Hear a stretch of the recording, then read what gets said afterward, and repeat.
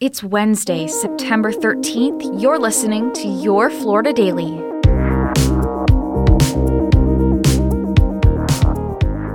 I'm Katrina Scales. Investigators in Jacksonville are working to figure out what caused part of a hospital parking garage to collapse, crushing more than 100 cars. It happened around noon yesterday at the Ascension St. Vincent's Riverside Hospital. Firefighters say there was some type of structural failure which caused a section of the third deck to crash into the second. No injuries were reported. Still, witnesses say the whole thing was pretty scary. As I was checking in with the nurse, we heard a loud noise, and then the building shook. And when the building shook, me and her jumped up, and we ran out the door. Everybody was scared because of the loud noise and the shaking of the building. Officials counted 111 cars inside of the collapsed portion of the garage. Meantime, buildings near the site have been condemned until a structural engineer can determine how to secure the area.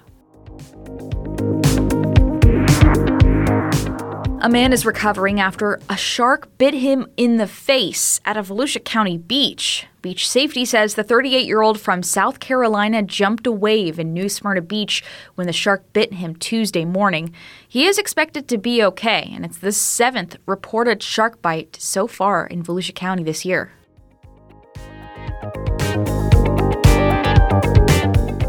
And it's a sight that left many drivers in the Jacksonville area confused. A mysterious yellow line crossing over lanes right in the middle of I-95.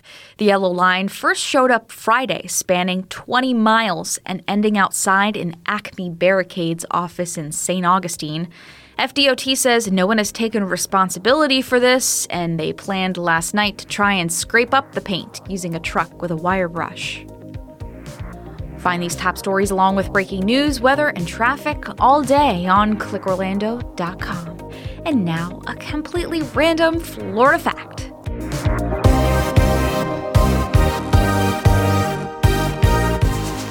The monkeys on Monkey Island on the Homosassa River were brought to the area by a polio researcher. But once they were released into the nearby wildlife park, they apparently ran amok, biting tourists and stealing food. And that's when a developer came up with the idea to relocate the monkeys to the island. Now, 50 years later, the surviving monkeys, new additions, still live on the island while tourists observe from a safe distance. Your Florida Daily is produced by News 6 WKMG in Orlando. I'm Katrina Scales. Subscribe for new episodes wherever you like to listen.